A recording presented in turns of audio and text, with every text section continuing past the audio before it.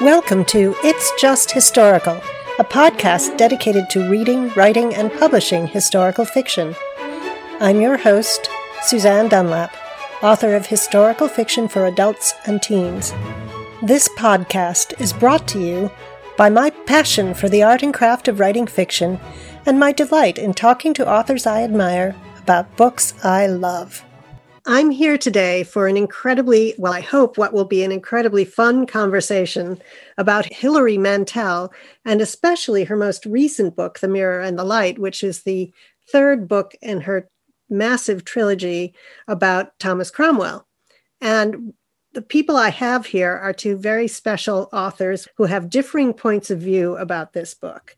One of them is Anne Easter Smith, who is the author of six books that take place before the time of the Tudors. She's a Ricardian. Richard III was the subject of her most recent book called This Son of York. Yes. I also have Pat Bracewell here, who is the author of books that take place even further back with the Anglo-Saxons and Emma of Normandy. And her new book, The Steel Beneath the Silk, will be coming out on March 2nd. And I am deeply engrossed in reading that book now. It's absolutely fabulous, as are Anne's. And they're both English history people, whereas I am not. So I am pretty much going to let them talk more than I will in this discussion about Hilary Mantel, who it seems to me from my little informal poll, people seem to either love her or really hate her.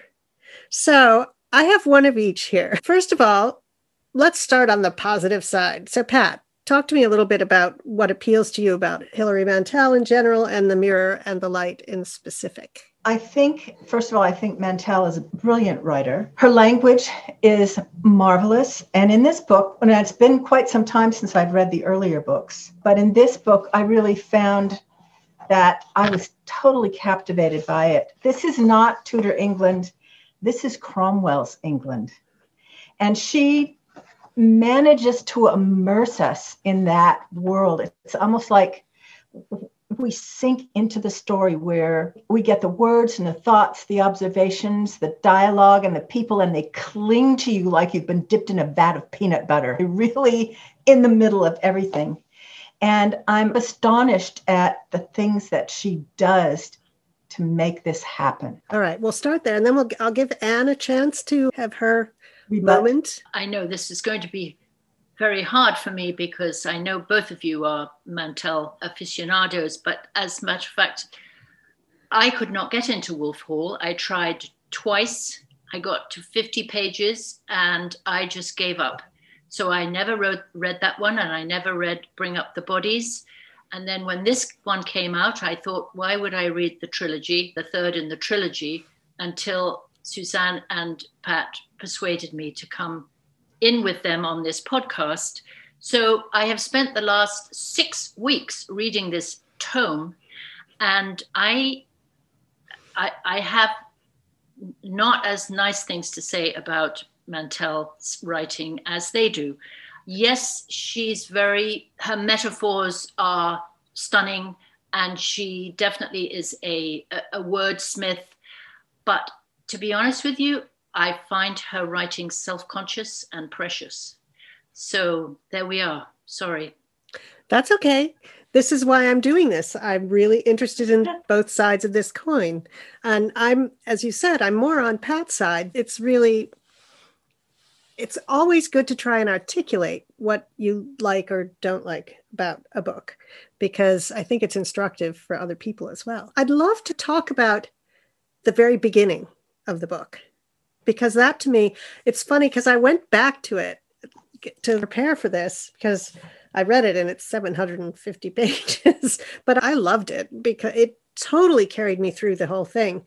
But I went back and looked at the beginning, and I think it's astonishing what she does in that first scene. Pat, do you have anything to add about that? I was thinking about that just this morning, because I feel like in this book, in the first two books, we see Thomas Cromwell is the central figure.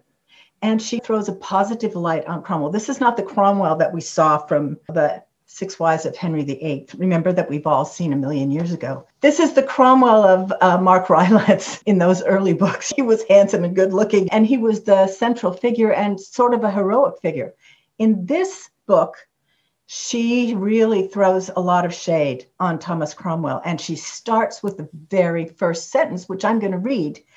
Once the Queen's head is severed, he walks away. A sharp pang of appetite reminds him that it is time for a second breakfast, or perhaps an early dinner. Now, how can you love a man when you're in his head like that? She really brings us, bang, right, this is not going to be the Cromwell that I was showing you before. Yeah. Yeah. Yes, I agree. And from that moment, I come to this book from my English history classes and a huge fan of Robert Bolt's Man of All Seasons. And we were taught, just like Richard III, we were taught he was a bad king. And I have since found out he wasn't a bad king. But I think that all through the book, there were moments of humor, which I loved his humor. But for the most part, he never changed from me, my impression of a manipulative, ambitious, and rather cruel guy. So I didn't see all of the other parts of him from the other two books. So this is what I think makes this discussion interesting, is the fact that you've come at it from two other books where he was all sweetness and light, and now she's got to who really Thomas Cromwell was. And hasn't changed my opinion of him at all, this book. Interesting you should say that, because he was presented in a more positive light in the first two books.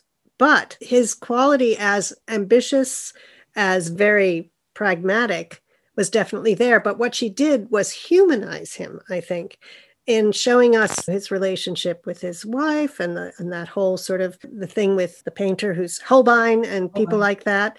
And the family life, his life at his house, whose name I forget right now, something Friars, Austin Friars, right? Yes.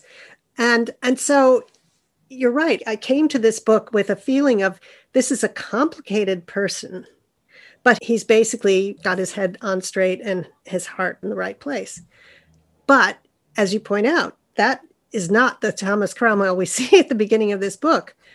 On the other hand, what I think she does brilliantly throughout is pull us back from that and back into his past as a way of not explaining exactly or excusing, but helping us, helping us understand where he's coming from, how he got to this point. And that was something that wasn't so much in the other books, I don't think, although it was a while since I read them, so I'm maybe not remembering, but I just found that took me right into a different place. I still remember the scene of him hiding under the scaffold. And there are relationships in this book. There are times when he tries to help people. He gets Wyatt out of prison. He works at that. And there are even people like, who is it, Wolsey's daughter.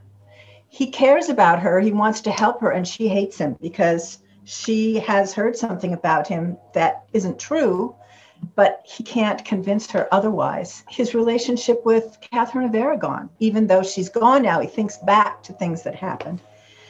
And his relationship with Mary, where he's trying to help her, keep her from from her father killing her. But I don't see the ambition so much in this as I see, it's like we see him, he's pontificating, he's both dramatist and player. He's like moving pieces on the chessboard, but always to protect his king. That's rule number one for him. Yeah. But also by protecting his king, he's protecting himself. So that's exactly that's how I felt, that he would go which way was going to protect himself as well as his immediate entourage, Rafe and Gregory. But I somehow never felt that he thought of Henry as anything but this all-powerful and huge presence. But I think I always got the feeling he believes that he was smarter than Henry. And he would hide that sometimes because Henry was all-powerful. He knew he'd be put down if Henry wasn't happy with him. But my I'm not saying he was in this book. He doesn't come across as terribly ambitious. That's how I went into this book thinking of Thomas Cromwell. And his ambitions have played out, and he's got where the only place he can be, which is Henry's right-hand man. He can't be Henry. So this is as high as he's ever going to get. But then how he still can manipulate things. And I loathe the fact that he was able to amass all of this land and just give gifts away. And I don't think he looked after where he came from, the people he come from. He didn't help the poor or anything like that. He was just very much keeping his allies. And if I have to bribe this person or give this person a position, that's the kind of manipulation that I didn't want to him. I'm sorry, I didn't. His sense of humor, yes, but that his actions, I didn't. It's interesting you say that about him ignoring the people from his past, because you're right. I don't remember him being magnanimous toward them. However, there's very much a sense all the way through that he hasn't in any way forgotten where he came from. And there's always going back to that whole sort of metaphor, the thing about him and steel and iron and the blacksmithing and all of that kind of thing. It just, which I think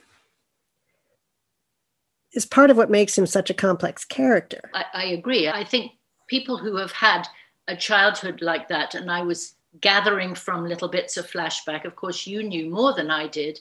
And sometimes I didn't know I was in a flashback, and I'm thinking, who's this? And it was hard for me because I didn't recognize the names. I mean, I do the same thing in my Richard book. And I think Mantell, that's exactly what she needed to do through the 3 books. And I did it.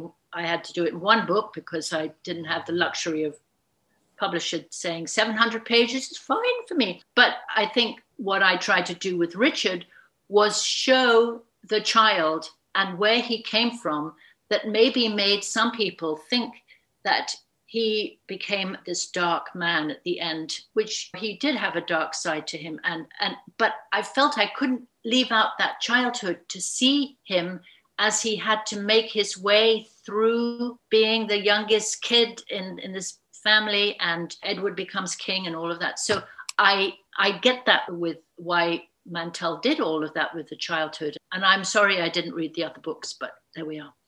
That's quite all right. Pat, you were going to say. No one lets him forget his past. They're constantly throwing it up in his face that he's a commoner. And there's this terrible fear that he's going to marry Mary. And so he's got enemies against him all the time. You're talking about him protecting himself. And yeah, he's trying to protect himself by aligning himself with the king, because it's only the king that can give him the protection that he needs. But there's always the foreshadowing of what's going to happen. It's there in every chapter. You get this foreshadowing of what's going to happen with Henry and what has happened with others with Henry. And it's just very chilling to read those passages. Let's talk a little bit. One of the things I love to dig into, and I think, Pat, you were talking about this at one point, is the craft elements, how she does what she does. And I just randomly picked a couple of places and started reading, and you immediately get what the mood of something is by the length of the sentences, by how they're put together, it's just the pacing and the way she manipulates the prose is very effective in my view. Any comments about that? I thought the intimacy, there's the intimacy of the voice. So you have, sometimes it's Cromwell. You're in Cromwell's head. That's his voice that we hear. And then she'll slip into an omniscient narrator who knows the past, the present, and the future, who knows everything. And frequently what I saw was that she went into that omniscient voice towards the end of a chapter that sort of was like a commentary on what's just happened. There are times when she uses the first person, the I and the we, and it brings us right into the story. That's us. Mm-hmm. That we're part of the story. So that's also a way to add to the intimacy of the story that she's telling. I think we should you can't get away with talking about this and these books without mentioning the he in the book. So for those maybe listeners who don't know, that she very rarely uses Cromwell's actual name. Unlike me as a writer, I will start a new paragraph with saying Richard ate his breakfast. But Mantell starts it off with he eats his breakfast. The sentence before had Henry doing something, and then he says he eats his breakfast in the next paragraph. And I'm saying, but Henry's already had his breakfast. Why is he eating his breakfast again? And then you have to stop and look back and say, oh, she's meaning Cromwell. To me, jarring your reader out of the book so you can figure out who the heck he is in this particular sentence, it drove me bananas. That's interesting. I can empathize with that. The thing is that I think as a reader of all three of the books, you get used to just the default he is Cromwell. So when she says he, unless she's clarifying it, unless she actually clarifies that it's someone else, it's going to be Cromwell. But it's definitely a peculiarity of her style.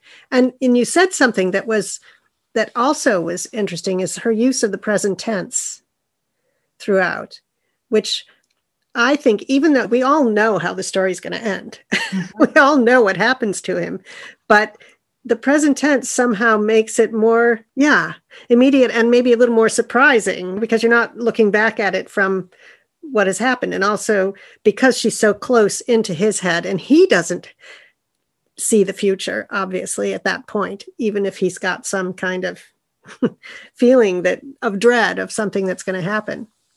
But I also found there was a really interesting place for me where she uses the omniscient voice, but not at the end of a chapter. It's the scene where just before 5 a.m. on Monday, 13 November, the merchant Robert Packington, a member of Parliament, leaves his house in the city of London to attend early mass. Thick mist blankets the streets around. Anyway, she goes into this scene, this omniscient scene from up above, and he gets shot.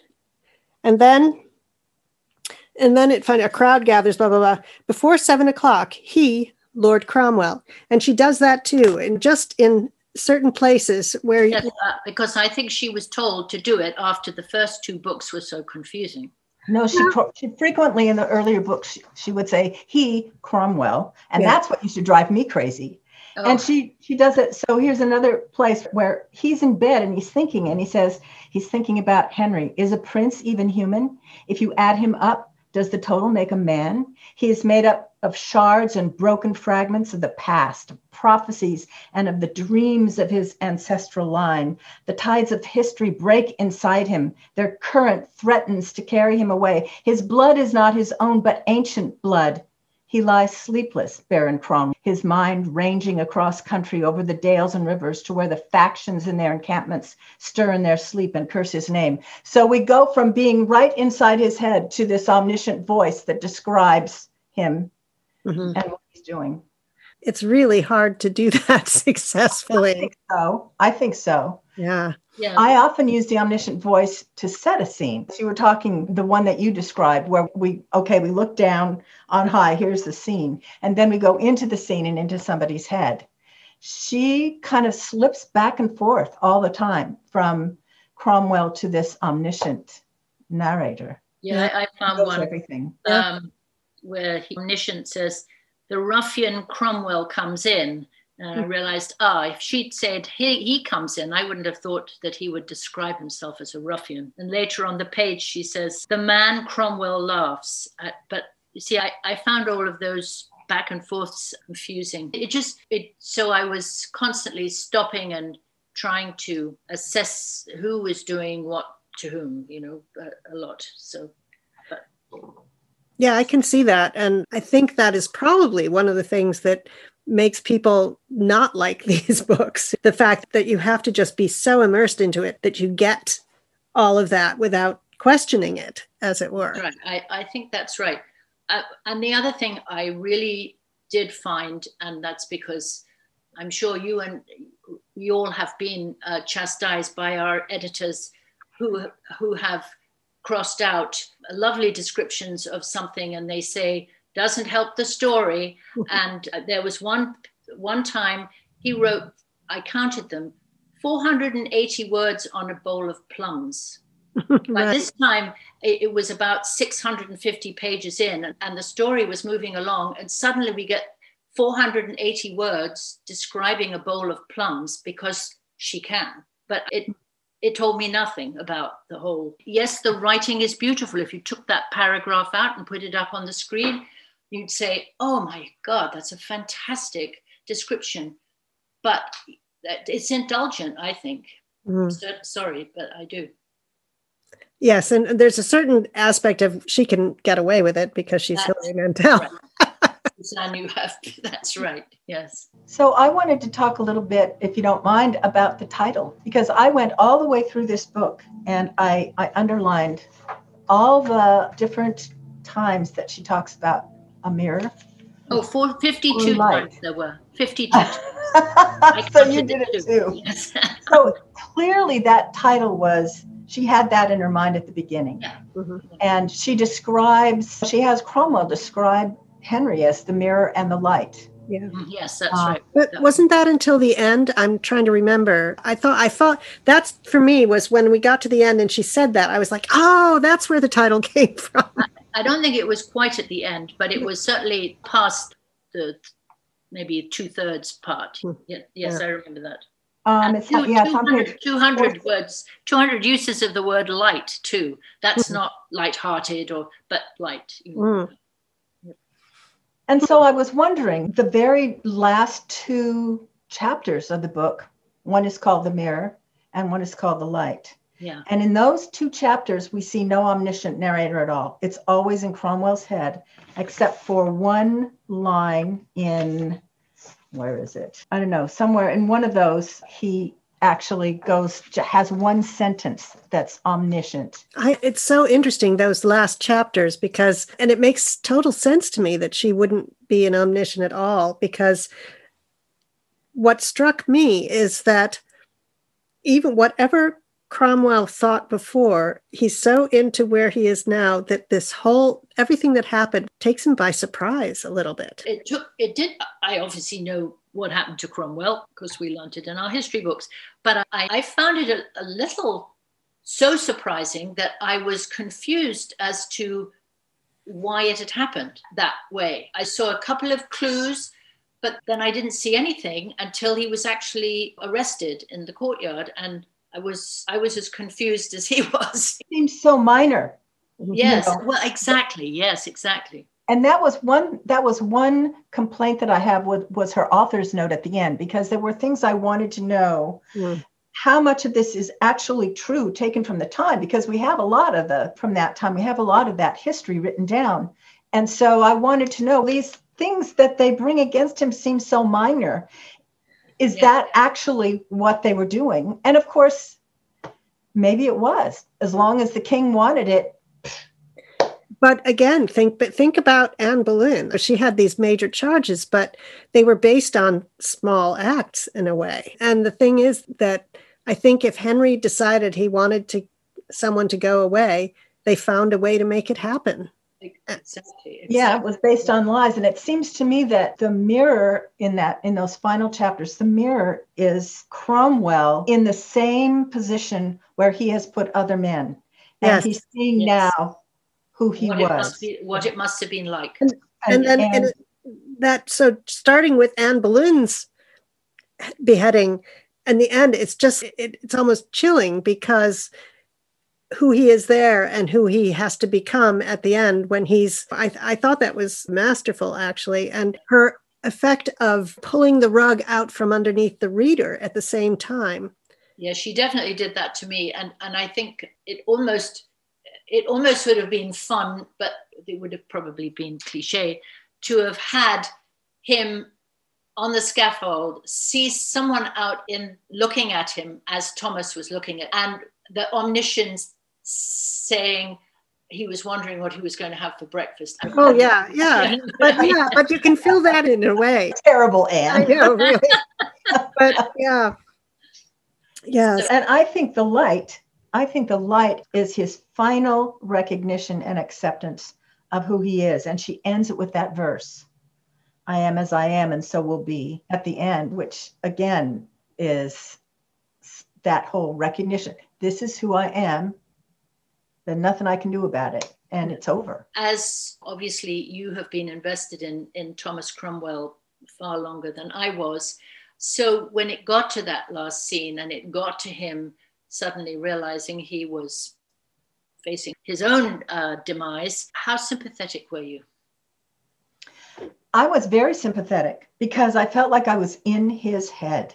Mm-hmm. And he talks about what hell was going to be. It was the anticipation of the pain. It was the anticipation of what was going to happen, that you were going to be accused of things that you didn't even know you'd done wrong. And of course, that's exactly what he did to other people. But there's still that you're in his head. You know what's going to happen to him. And I guess that question, how is she going to handle that, was in my mind from the first sentence. Yeah. And so it was really fascinating to me to look at what she eventually did. Yeah, I think it's really hard to do that when you're writing in the first person. But yes. Also, yes. But she wasn't writing in the first person, really. No, not the first person. Not on the first person. I'm sorry. Close third. We're in his head, right? In his point of view. Sorry about that. But the thing is that even though I felt that empathy for him, it wasn't an ending that was even close to making me cry, unlike you would with another kind of character. But I think that was maybe intentional because we do find out who he really was. And he was incredibly smart, incredibly intuitive. He knew he could see how to manipulate and move. And he got his just desserts in the end, however terrible they were. I think so too. No, it's really Henry that comes across as horrible to me. Just oh yes, horrible. Even worse. Yes, I quite agree with you. Even worse, and he was even worse. Yeah, and actually, I did want to just touch a little bit on talking about Henry, on her character, right? Her characterization. That was another problem that I had with the book, and I think some of it was the fact that I was reading it on Kindle because I couldn't get a copy and I wasn't going to spend $27. Sorry, guys. But I got it on Kindle and I thought I'll read it quickly. Could not get back to the Dramatis Personae, the 4 pages of which there are. And so all of the minor characters, other than Henry and obviously Thomas, and my favorite was the French servant, Christophe, who came across to me very clearly.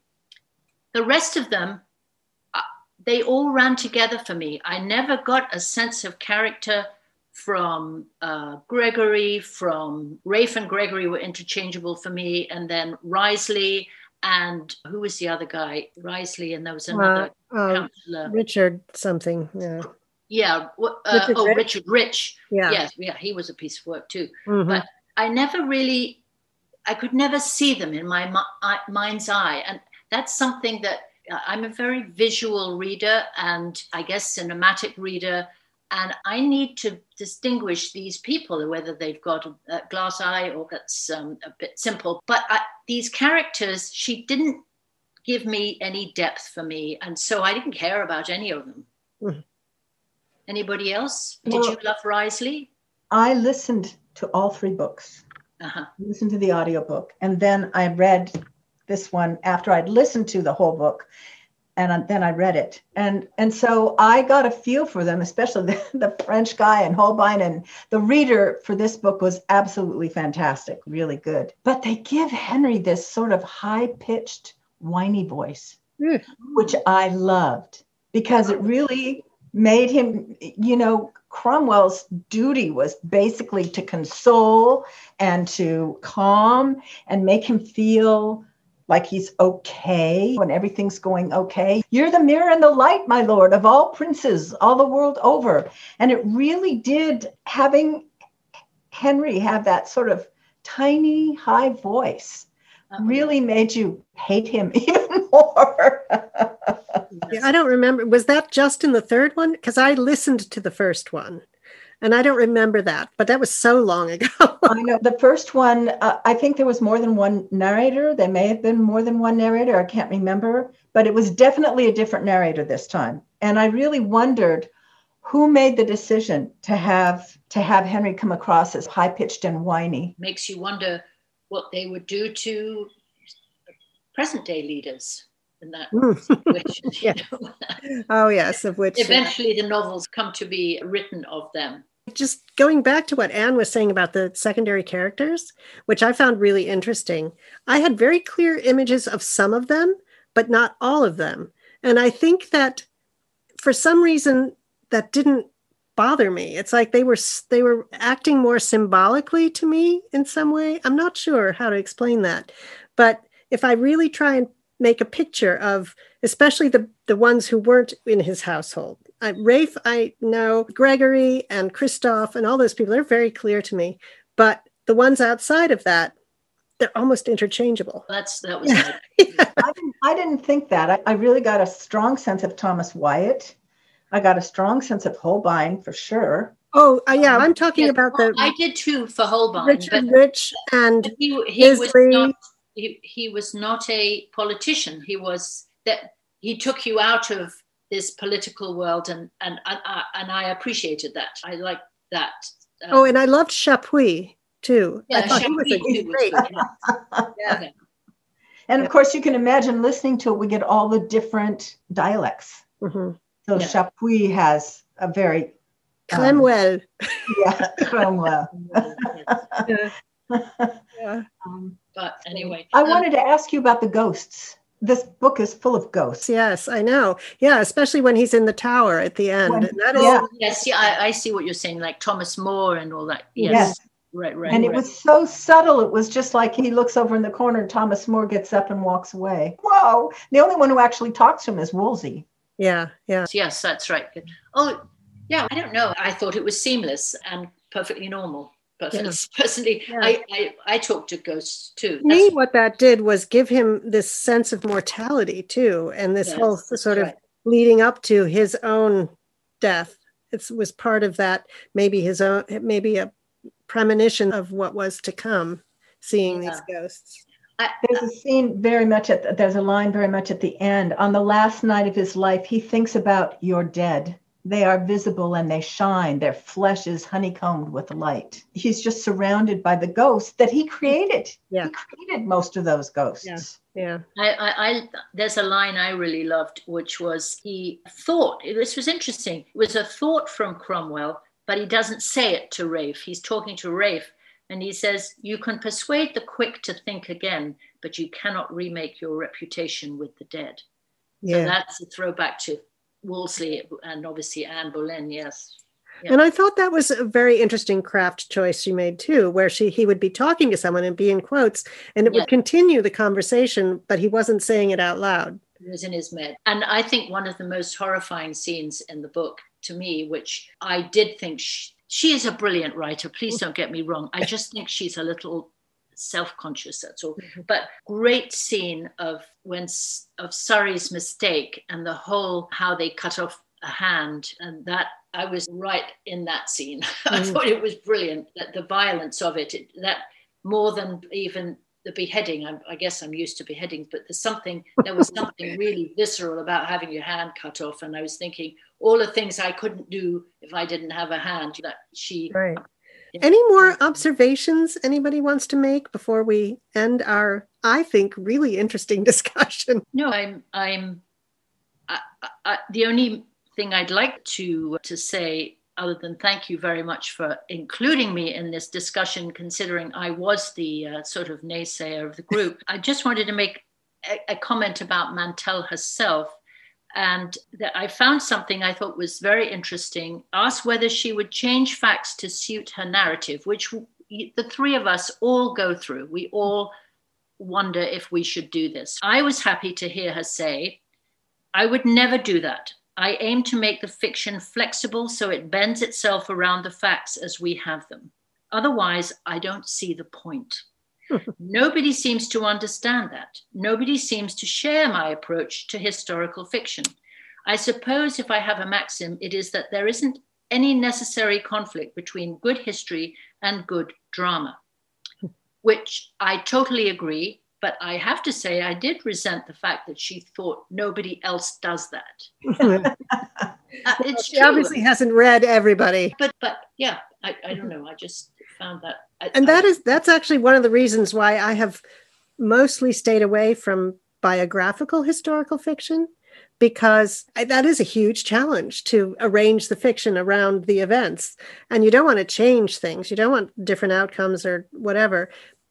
But you do, what she does is she does invent some characters who are very useful. And in particular, Christophe was an invention. Sure, so, we all do that. Oh, yeah. But yeah, I'm a chicken. I sometimes will just instead invent a drama around the events that happened that where the main player isn't my main character, as it were. I see what you're saying.